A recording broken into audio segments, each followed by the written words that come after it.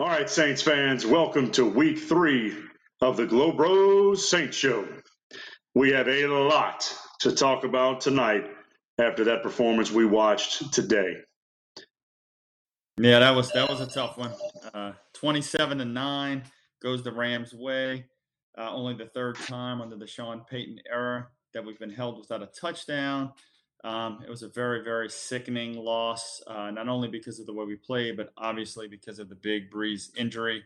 We'll talk at length about that as time goes on. But real quickly, kind of the overall stats. We only had 244 total yards of offense. That's not going to get it done. 57 rushing, 187 passing. Third down, we were atrocious, 4 of 13. Thought the defense came out, played a lot better. Held them to 5 of 13 on third downs, which is really good. Held a Rams team to 380 total yards rushing, which is pretty good. Had some sacks and had a decent pass rush. So from that perspective, they held us in the game for a while through halftime, maybe by the third quarter. But after that, I think the writing was on the wall. And I don't know what it is with the Saints being on the road, but since 2006, since Breeze came in, Saints are 1-4 versus the Rams on the road. This one obviously could have gone a completely different way if Breeze stays healthy, but he didn't. And so you got to make those adjustments, make that play. And I'm going to tell you right now, I know we're going to hold this off to a little bit later, but I just got to get this off. The thing that probably ticked me off the most is when Breeze went down, I was waiting for that next person, whoever it was, on offense, on defense, whether it's Cam, whether it's Michael Thomas, whether it's Kamara, whether it's somebody, to step up and say, follow me, get on my back, and we're going to go out and we're going to light this up because we know probably our best player's out. And I didn't see that. I didn't see the fire. I didn't see it from Peyton. Throughout the game, there was no sense of urgency. There was no sense of let's get back, let's control this game. It was a contentment of, well, you know what, our best guy's out, so we probably don't have a shot of winning anyway. And that just infuriated me watching that game, and I was just sorely disappointed. You got athletes making millions of dollars playing a game they're supposed to love, and I was expecting something I didn't see, and that was very disheartening. Well, and I thought you had a little spark of that with the Hendrickson fumble cause. Granted, we had the whistle blow against us, and they had the callback touchdown run by Cam Jordan. But once that was called back, they really did lose it, and I think you made a great point. I thought they looked dejected. They lost all their energy. Granted, their leader was out, but you got to expect more. And coaches always talk about that next man up mentality, and we surely didn't see it today. And I was watching the game with some friends, and as soon as that Cam Jordan scoop and score happened, and it was called back, obviously every Saints fan's frustrated at that. You're almost expecting a pivotal play call or a pivotal play in the game that goes our way to somehow miraculously get called back or negated for whatever reason. But when it happened, I turned and even mentioned that may have been our only chance to sniff the end zone. Obviously, that was after Breeze went down, and my confidence in the team took a hit. I'll be the first to admit that. Bridgewater is no Breeze, not even close. Let's not even entertain comparisons there. But again, we'll get into the meat of that a little bit later. That's obviously going to be a big focal point of this particular podcast. Yeah, and overall, they just played sloppy. The penalties were killing us. Just tons of holding calls, false starts. Granted, you're going to have some of that when you have a new cadence and a new voice behind center. Poor tackling. I may have said that. I don't know if they've watched too much Peanut Tillman or what they're trying to do, punching the ball out, but that's great if you could do that when you have him wrapped up. But you have people just gasping and throwing their hands and themselves at the ball, and you make Cooper Kupp look like Walter Payton. It's just uncalled for. They lost all their fundamentals, and we lost all our creativity, play calling. Just overall left a really bad taste in the Who Dat Nation's mouth today. And look, 11 penalties. 11 penalties. When you're playing a high caliber team, which I feel the Rams are, they do things well. They do things well, and that's what helps them be successful. But you cannot give extra possessions, which we did. You cannot lose yardage on penalties, which we did. And we shot ourselves in the foot, tripped over our own feet a few times. And on top of that, you're playing a quality opponent, and they took advantage of that. So, It's very simple when you look at it from that point of view. And yes, you're a man down. You're probably your best man down. But as you mentioned, coaching philosophy gives an opportunity for somebody else to come in and try and make a name for themselves. And obviously that didn't happen today. Yeah, and I know it's only been 2 games, but Jared Cook, I, not leaving a lot to be desired. The first play or the first interception, hits the guy in the hands. Yeah, he got popped pretty good, but then the ball lands on him and he lets the guy steal it from him. Then he lets another ball later on go right through his hands. He did make one nice catch, but was really expecting him to be a lot more sure-handed, and that's been pretty disappointing. Granted, it's only been 2 games, but I had to make that point. Well, and earlier in the game, he ran a seam route where as soon as he released off the line, the linebacker was playing pretty shallow. He got over that linebacker, and then he waited 3 or 4 steps into the route before turning back. And at that point, he was, sniffing the nose of the safety. I don't know if that was a miscommunication on his part, but you gotta look for that ball much sooner. You have to understand where that break is in the defense. Turn your head. He was wide open. Could have been a sizable gain, but didn't happen because he wasn't quick enough on the look, and he didn't read the defense enough to make that turn and give the QB that target to get those yardage. And that's just a little thing right there. Maybe you call it nitpicking, but you know what? It's a professional athlete, tight end, making, again, incredible amounts of money to play this game and to catch this ball. So I don't think that's too much to ask for somebody to be able to read that defense, read the soft spot, turn around, make the catch, and move the sticks. It's just frustrating.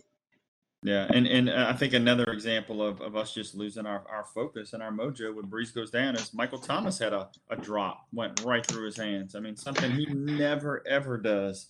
And I think that's just another sign or signal that we were shaken. There's no doubt about it. And on that drop, if you initially watch that play, you think Bridgewater throws a bad ball because it's on the back shoulder. But Bridgewater, in this case, and I'll give him credit here, he made a great throw. Thomas was running into 3 defenders, if I recall right. And so by Bridgewater throwing it on that backside, number one, he helps Thomas not get just crushed as he makes that catch. But number 2, it's an uncontested catch if he makes it. So it was a good read and good play on him. Thomas got to come down with that ball. There's just no excuses. You've got to make that catch. Yeah, and just some other quick stats or mentions on the defensive side of the ball. I mean, up until about 3 or 4 minutes left in the third quarter, you got to say they played lights out, really. I mean, if you tell somebody you're going to hold the Rams to 6 points through the midway point of the third quarter, I think most people would be super pleased with that effort. And the run defense looked night and day different than last week, which was a good sign. I don't know if that's all Onyemata or Mario Edwards or what, but that was at least one positive thing that we saw. I'll tell you what else they did a lot better on too was containing. Cam forced a few plays inside on his end. There were a couple plays they tried to get wide with some lead blockers off the line, and our outside backer did his job by taking the outside man and trying to bump that inside, and we didn't always get the carryover to make the play. But I did think our general, breakdowns on the perimeter were much better. We didn't see too many of those busted plays outside. And in the very beginning of the game, defense snuck out 2 screens early on, running back screen and receiver screen. So they were patient. They knew their assignments. I did think they played very, very well. The first big play of the Rams, that deep ball to Cooks, Lattimore just got burned, just right out of the gate. There was no double move. There was no stutter step. It was simple mano-a-mano, and Cooks dared him, and Lattimore couldn't keep up. I don't know if he was looking in the backfield. I don't know if he's trying to read QB, but he just got burned straight out. But having said that, after that massive completion to hold them to 3, I thought was a huge win at that time to only get 3 on the board after that huge play, the momentum. Rams had everything going for them, and we were able to step up short field and keep them at 3. I thought that was a victory there. Right. Well, think about it. At halftime, I mean, we held them to 6 points in 3 red zone trips. I mean, you do that against the Rams, you should win. You should win the game. I think offensively going into halftime, I think the 4th and 1 call, wasn't quite sure if there was a hole or not. Didn't look like much, but Kamara can't, as much as we love him and he usually makes all the right decisions, he did a lot of dancing on that play instead of just hitting the hole full speed. fall forward, get the pile to move. He kind of got stood up and then brought back, and that was a huge momentum shift right before halftime. Yeah, it was. And looking at the breakdown of run and pass, obviously this is all skewed with Brees not being in there. It's hard to tell what kind of game plan we would have continued with or how much it was adjusted or changed. But we ended up going 20 runs out of 55 plays for 36%, 35 pass plays out of 55 for 64%. Michael Thomas, 10 receptions, 89 yards, 8.9 yards a play. Bridgewater, 17 of 30 for a $165, 57% completion. And I keep wanting to kind of go on the Bridgewater. I don't want to say attack. That's not the right word here, but just discuss his game and what I feel he brings, what he doesn't bring. But I know we're saving that for a little bit later with the comparisons and the discussion with Hill. Kamara, 13 to 45, 3.5 yard average. And then Brees, 3 for 5, 38 with that one pick that we mentioned earlier going to Jared Cook. But I'll say the biggest thing, yes, our defense played well, but you cannot give up the big plays, and we gave those up all day. Cooper Kupp, 5 receptions for 120 yards, an average of 24 yards per catch. Brandon Cooks, 3 for 74, an average of 25 yards per catch. So when they connected where it hurt, and that's something we need to get shored up here as we move forward in our schedule. Yeah, and there were a number of things. Obviously, when you played this poorly, one of the things that I've really noticed was we don't get much separation at all from our wide receivers. I think we've come to be spoiled, I guess, if you will, that Brees hits very, very tight windows. And when you have somebody like Bridgewater or anybody else, a non-Hall of Famer, I mean, they're looking for people to be open. And I just don't think we're getting that separation. For Ted Ginn not to catch one ball today, not even heard his name. I mean, that's uncalled for. It's terrible. The other things with the missed tackles, again, I touched on that a little bit, but I don't know if it's an effort thing. I don't know if it's a fundamentals thing. Coaches aren't getting ticked off on the sideline. I thought when Brees had the helmet on. Yeah, and I'm sorry, Jimmy, but that's the point I was trying to make earlier, and I kind of feel myself getting fired up again right now. But no matter what level of football you play, no matter what level of football you coach, there's an emotional component to this game. And yes, there's a fine line between letting that emotion take over and affect your physical performance, but there's also something to be said about that emotion lighting a fire within you to go out and accomplish things on that field and play for each other, play for your team, play for the man that's down. And I didn't see that. And that just frustrates me so much with this team where we try to promote this concept of unity and this brotherhood. And, Brees mentions that almost every game in that breakout huddle.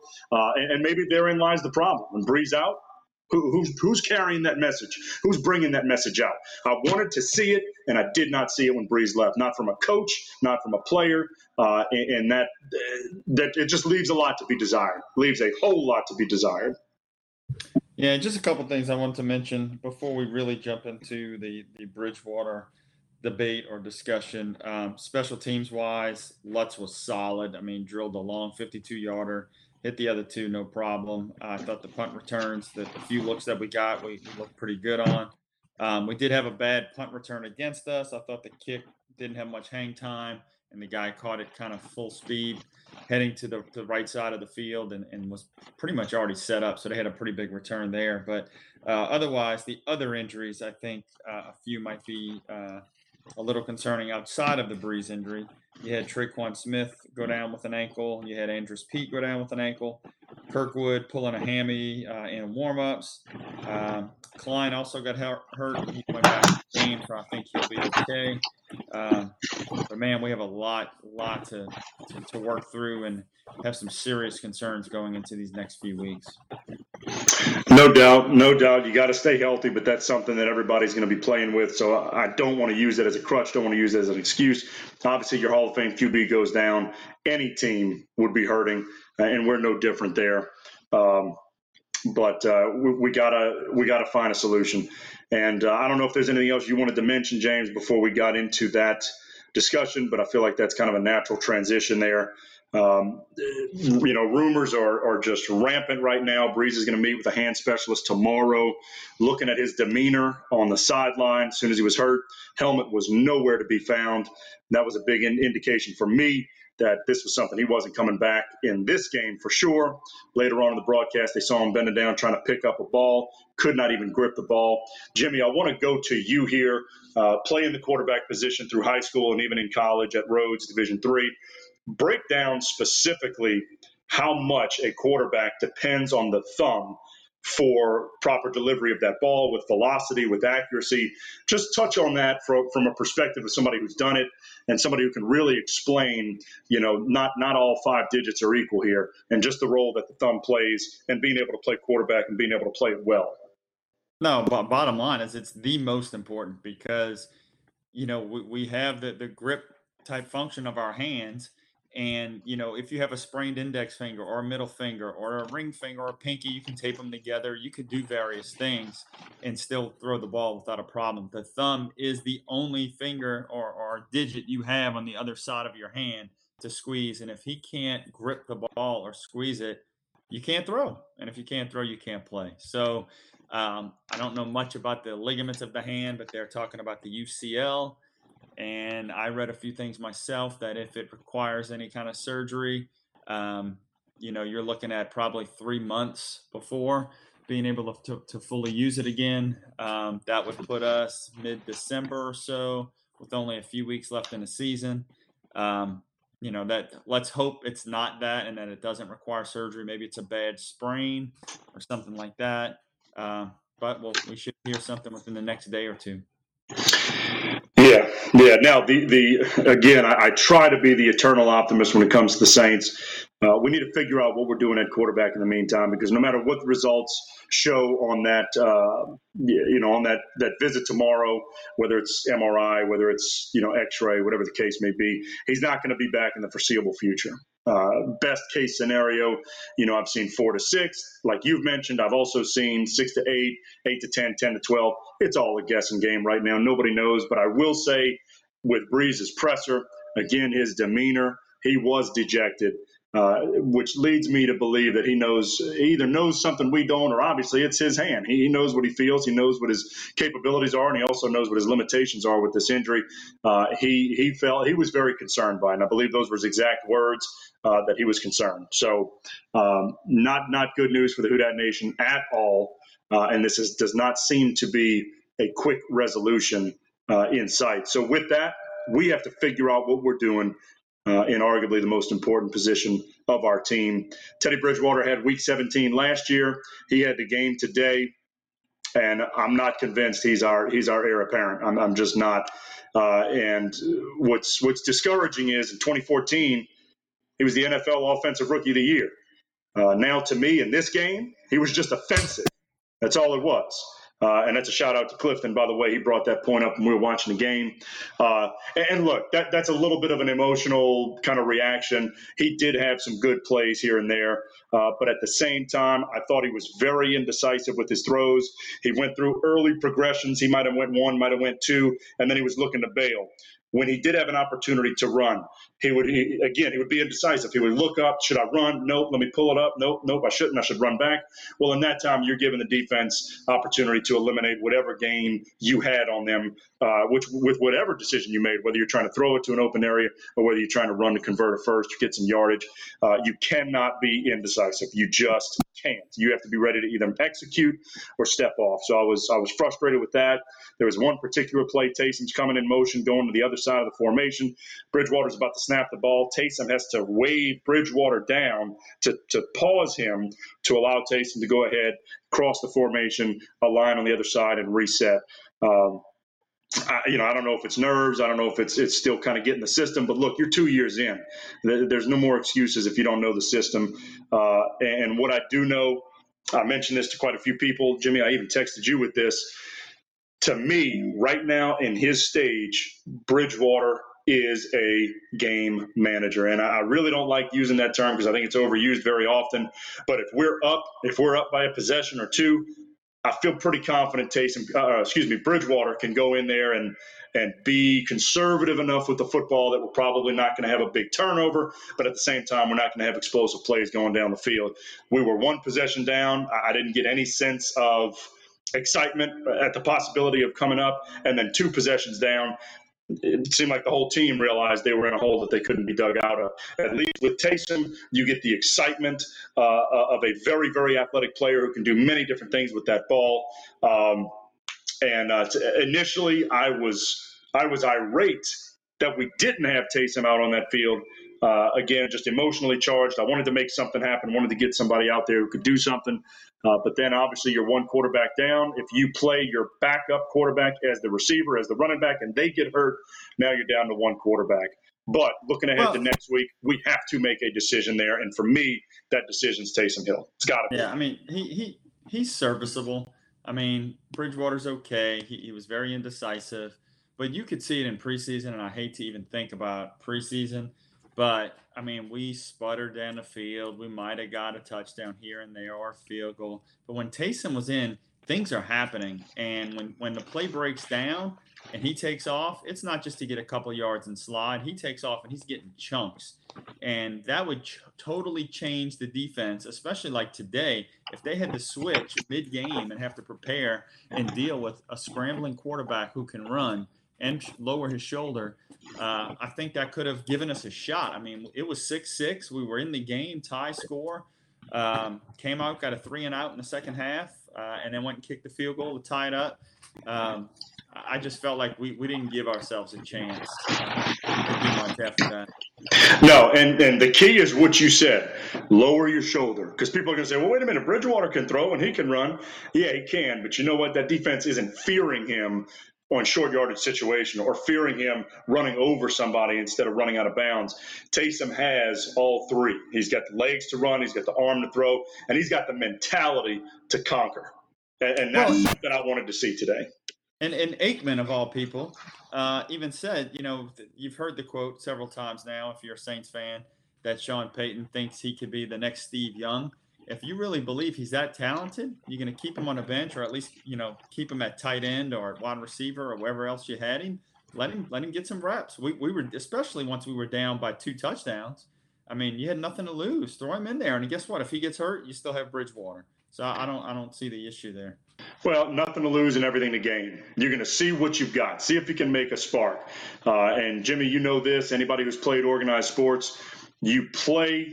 Not only sometimes in a negative light, you play to the level of your opponents, but you also play to the level of your teammates. And I firmly believe Taysom gets in there. There's a different hope. There's a different spark. And some of the rest of those players may start showing some of that fire. And I don't mean that disrespectfully to Bridgewater, but you can't help as a player but have that just intrinsic kind of motivation to achieve and accomplish if you know that the person next to you is more capable of doing that than the one before. So who knows what kind of catalyst Hill would be to the rest of the team, and you can see that. Whether it relates or whether it results in points or not, you can see the difference that your 11 have on that field than they did before, and see if that's something that you want to devote your time to, devote your playbook to, devote your coaching to here in this next week as we prepare to go to Seattle.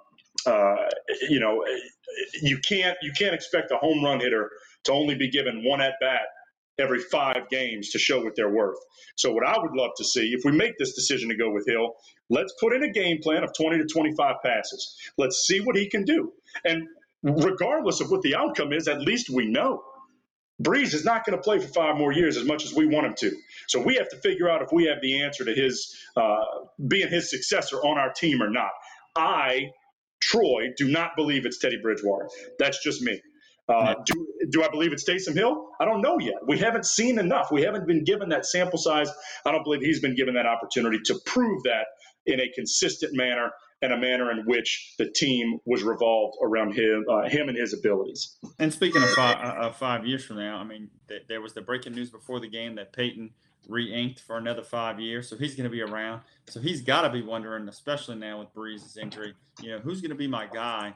He needs to sit down or look at himself in the mirror and say, does Bridgewater give us the best chance to win next week? That's what we need to answer, because every week is a war, and we need to get as many W's under our belt as possible before Brees gets back.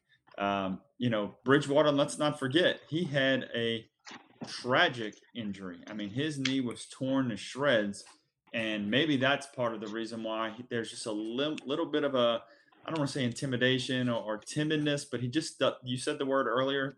He just doesn't look decisive. He doesn't look like, okay, I'm taking my drop, boom, boom, boom, first read, second read, get rid of the ball or take off. You know what I mean? Uh, it was just frustrating to watch. And for Saints fans who usually live in the edge with the blood pressure, by the middle of the third, fourth quarter, I had no blood pressure issues because I knew we were in trouble, and I was just watching the rest of the game. And I'm going to say this. It takes a tremendous amount for me to be disinterested at the end of a Saints game. And I don't mean disinterested simply because of the score. I can handle that. I mean, if we're getting beat, we're getting beat. I know I've said it 3 times already, and I feel like a broken record, but I just can't get over how we just accepted this loss. That's how I feel right now. I feel like we accepted it. We didn't try and beat it. We didn't try to defend it. We didn't try to fight back. It seemed like, you know what? Hey, our guy's down. We can't change it. So let's just go through the motion. And so, yeah, at the end of the game, I was just counting down the clock, waiting for it to get over. And that just infuriates me as a fan and as passionate of a fan I am. But you know what? If I can be that passionate as a fan, I'm not making millions. Why can't they be as passionate as well? And fight for something, even if it doesn't look like there's much to gain. Fight for something. Fight for the chance to battle again next week. Real quick, Jimmy, just on the Brees front, just got a text from someone. Now, let me just throw this out there. We have no idea what the validity is of this text, but somebody claiming to have sources within the Saints organization says that Brees' thumb is basically broken in half and is set to have surgery tomorrow in LA, likely out for the season. Again, no validity to this. Somebody just claiming to have sources within the Saints organization, but claiming that it is essentially broken. Brees will have surgery tomorrow and likely out for the season. Apparently, this news is supposed to come out in the next few days. Now, just as I've said earlier, I'm the eternal optimist. The one thing I will say, looking around the league, it's only been 2 weeks. James, 8 or 9 wins may take this division. It doesn't appear to be as stacked as it has been in the years past. Again, it's only 2 weeks in. But if we can figure something out at the QB position, and I'm not interested in the whole if you have 2 QBs, I believe you don't have any. I don't want to flip-flop back and forth. If Peyton and the staff think Bridgewater is the best, hey, they get paid to make those decisions, not me. But we need to stick with it and go with it. If they want to give Taysom a shot, let's give Taysom a shot. If the team responds more favorably to that, then we need to devote it to him and move on accordingly. We cannot bounce back and forth. I don't believe any consistency can happen with that. And you start to look at divide within the locker room with who thinks who can be the better leader. So we really need to take a long look in the mirror of our team this next week, figure out who we are, what we're playing for, and how hungry we are to get there. Yeah. And as far as that text comes through, it doesn't sound extremely medical when it said thumb broken in half. That was kind of interesting. But, most people will tell you a broken bone is better than a torn ligament. So if it's just a fracture in a bone, I think that's great news. If it's any kind of dislocation or ligaments torn from the bone or anything like that, I think that's going to be more problematic for us. I believe he did say, or I thought I read somewhere, that there was an x-ray done at halftime. And if it was just a broken bone, we would have known that already, I believe. And maybe that is where this is coming from. I'm not sure. But to Troy's point, they need to figure out who they're going with, give that person all the reps. I do think, it won't work every week, but I do think if you put in a package that was very specific to Hill and got him going next week, I think, nobody has that much film on him. All they have is lead option and a few of the RPOs. But otherwise, I think he can devise some really cool packages for him to get us to move the ball. That's right. And the last thing I'll kind of mention about Brees, if you watched his presser, somebody asked him, hey, was it difficult to be on the sideline as you're watching your offense kind of flutter and falter throughout the game? And he said, absolutely. He said, I'm not used to being on the sidelines, and I don't want to get used to it anytime soon, or something to that effect. And that's what you would expect Brees to say. So whether that's 6 weeks from now, whether that's 10 weeks from now, worst case scenario, let's say he's out for the year. Obviously, this is his last contracted year. Brees will not end his career like this. It won't happen. So, I don't want to hypothesize here, but just hearing that, He doesn't want to get used to being on the sideline. That bodes well for all of Who Dat Nation. And here's hoping that tomorrow we get a little bit more clarity on this and figure out exactly what kind of timetable we're working with. Yeah, the one thing he also said at the presser that concerned me was he said, playing ball your whole life, you hit your hands on helmets, on other players, and you might get a jammed thumb or a swollen thumb or something like that. And he said, but when this happened, he felt it was different. He said, he just felt that it was significant. So that part definitely scares us as Saints fans, but we got to suck it up and figure out who's going to step up. And if it's any indication, the way it went today is how we step up, we're in a whole lot of trouble.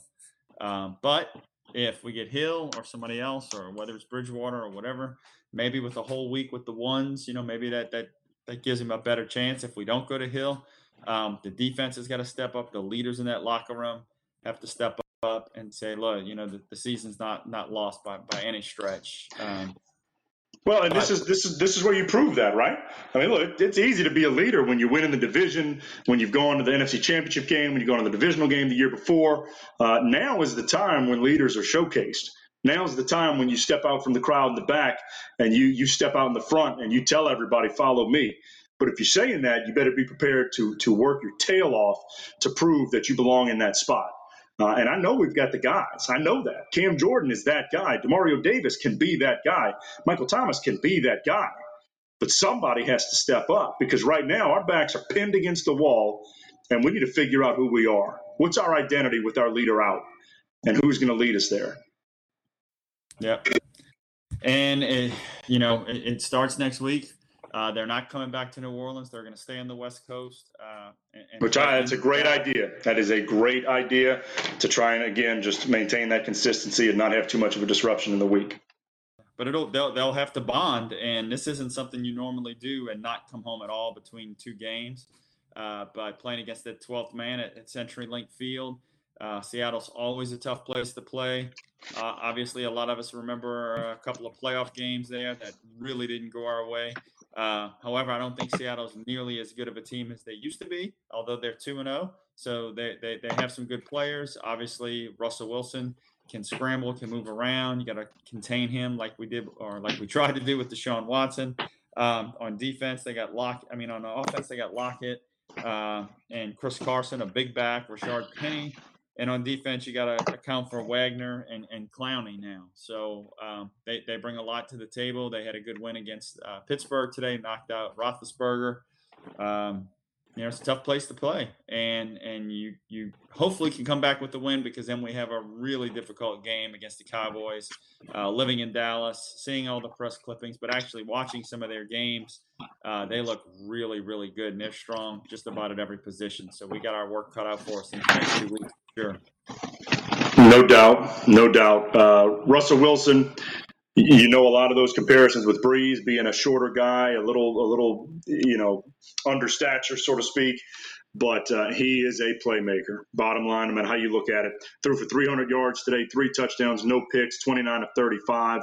A very smart player. And that's an attribute that I know gets tossed around with him in particular. He's not going to make many boneheaded plays. He's not going to force anything that's not there. He's going to be smart taking what's in front of him, whether that's through the air or through the ground. You got 2 very capable backs, Chris Carson, Rashad Penny, as you mentioned. Even C.J. Prosise can come in. You got Tyler Lockett, who's the speedster, and then you got the rookie DK Metcalf, who had a lot of hype coming around his workout videos and just his size, a big bodied receiver. So we have our work cut out for us, no doubt. And now you have to even worry about their tight end, Will Dissly. What an interesting name that is, but he had 2 touchdowns today. So, you're going to have to account for everyone. Yep, that's right. And for me, later on in the game, and, again, this is when kind of our fire went out, but I don't know why we were playing this soft zone, but the middle of the field was open way too often. I don't know if we wanted to just take away the deep, the deep middle and force everything on the outside, but we left that open. We left that middle of the field open way too much towards the end of this game.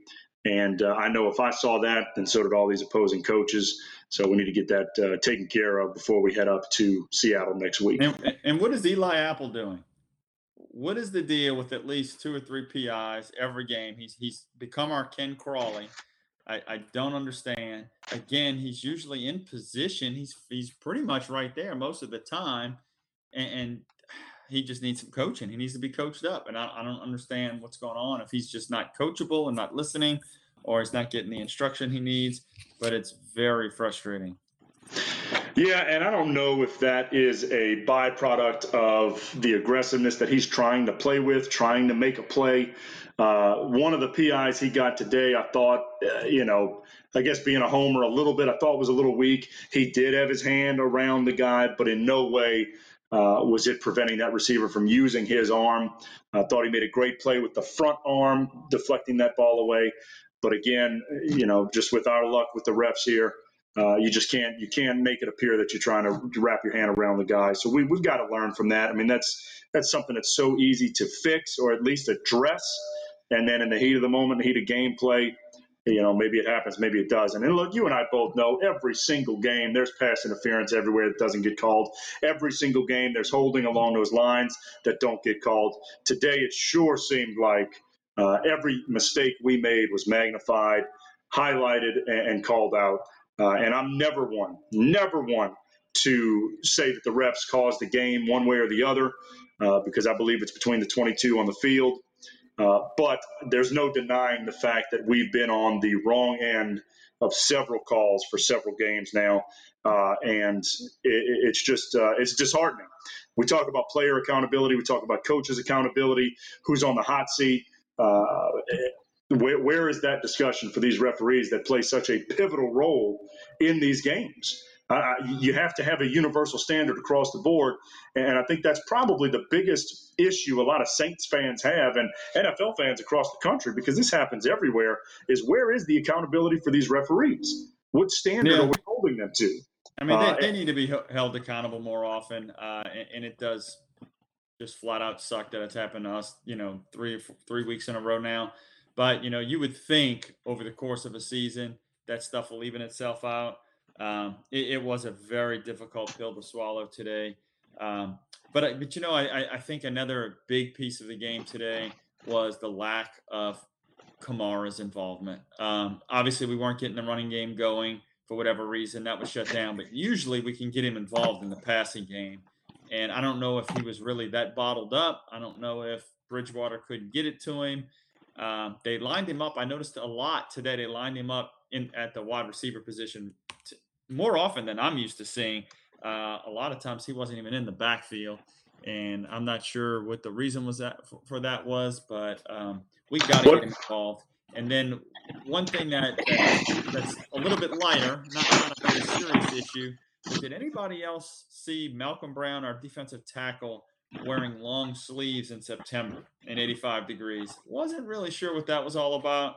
Maybe he's a little cold-blooded. I don't know, but I had to point that out. I thought that was a little bizarre.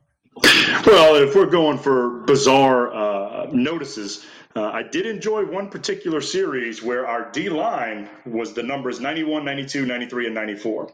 I'm a numbers guy, so having that sequential lineup there was pretty amusing to me. Gave me a nice little chuckle in an evening full of despair. But going back to your Kamara as a receiver point, Taysom Hill was targeted the same amount of times Kamara was. And that's a problem when Hill is only on the field 7%, 8% of our offensive plays. They were both targeted 3 times. So there's something there. And I'm hoping there's a reason we didn't get him as involved. It's probably not a very good reason as you look at the score and what we were able to do. But second most targeted receiver was Jared Cook, targeted 7 times, only had 2 receptions. That has got to change, and that's his drops. I mean, that goes to his drops. But the ball didn't travel more than 20 or 30 yards ever the whole game. I mean, there was a couple that might have went 15, maybe, but we weren't looking deep. You got to loosen a defense up. If you're not throwing anything long, they're just going to continue to creep up, take away all your intermediate routes, all your out routes, your curls, your option routes. And I think that's what happened, or that's part of what happened. I mean, there was a lot of reasons. We didn't pass protect. You could almost go to the Jim Mora rant. We didn't block well. We didn't tackle well. We didn't throw the ball. We didn't catch the ball. I mean, it was a rough rough game. Yeah, well, and Warford got demolished multiple times by Aaron Donald. I noticed particularly with the swim move. And look, that's not really a knock on Warford. Donald does that to many linemen across the league. But I was a little surprised. There were quite a few one-on-ones there where I don't know if our bravado was a little high from last week or what. But let me look. I'm gonna say this one other thing. Here's a little note I had circled. Latavius Murray got the penalty for the blindside block. Now, I know that rule was changed this past offseason, but I'm going to say every NFL coach, every collegiate coach, every high school coach 5 years ago and before jumped out of their chair screaming, saying what a fantastic block it was. It wasn't blindside, in my opinion. It was shoulder led to the chest of the opponent, not to the shoulder, not to the back. It was a beautiful block that 2 years ago would have been met with celebration, and instead we get the penalty for that. And that's a difference from old school and new school. I am all for player safety. That's not what this is about. But it was just a great football play, heads up play, smart play to try and eliminate the threat. But it's a different game now, and so we have to adapt. That's bottom line. It's the same for every other team. But I just thought, as a coach, that was a great play, and I would have been proud of him for doing that. Provided we didn't get the yellow hanky there at the end. And it wasn't dirty, and honestly, I like the physicality. Obviously, if it's a close game and you know that's a penalty now, you got to refrain from doing it. But I thought he was really trying to help make something happen in a broken play. And so it was good to see him step up and at least try to do that. Well, and that goes to part of our conversation earlier with just bringing the fire out. I'm not saying do anything dirty. I'm not saying to do anything outside of what we feel is important as a Saints organization, as a Saints football team. And talked about last week playing, the Who Dat brand of football. You play smart, you play aggressive, and you play to win. We didn't play smart today. I don't feel we played aggressive. And towards the end of the game, the play calling was atrocious. We're running first down, second down, when you're down 2 possessions. Again, just going back to the fact that we just accepted defeat today, and I can't stand that. I can't stand it, and I won't stomach that because not only do the players deserve better than that, but the fans deserve better than that as well. Maybe I'm overreacting here. I don't know, but I can accept the defeat where we just ball out and we're just exhausted, and they had a better game plan than us, or they out schemed us, or they out coached us. But today, I just think they had more heart. I really do, and that is what kind of hurts the most with today's game because we're better than that. Yeah, we are. But I would say that in wrapping up, one thing that really showed itself today, granted with Brees was a different story, but their wide receiver core is much better than ours from a depth perspective. I'll put Thomas against anybody, but we are about 1 deep right now at the receiver spot. So we're going to have to get better there. But bottom line, good news is the sun will still come out tomorrow. We're going to have to put our heads down and that was beautiful. Is that Ralph Waldo Emerson? and figure out what we're going to have to do. Hopefully get some decent news from on the Brees front. Bond, get the chemistry going, do what you need to do, come up with an awesome game plan to beat Seattle in Seattle, and there's nothing else to do. Just go out there and make it happen. So that's really the final word for me. Hey, I'm with you. Look, I used to tell my kids all the time, every single day when you wake up, you got 2 choices: get better or stay the same. And so for Saints fans, for the Saints team, we got to wake up tomorrow committed to getting better and committed to proving it out on that field. Guys, hope y'all enjoyed tonight's podcast. Same time next week. We're looking forward to it. Seattle, week 3. We got to come back from this, and we will.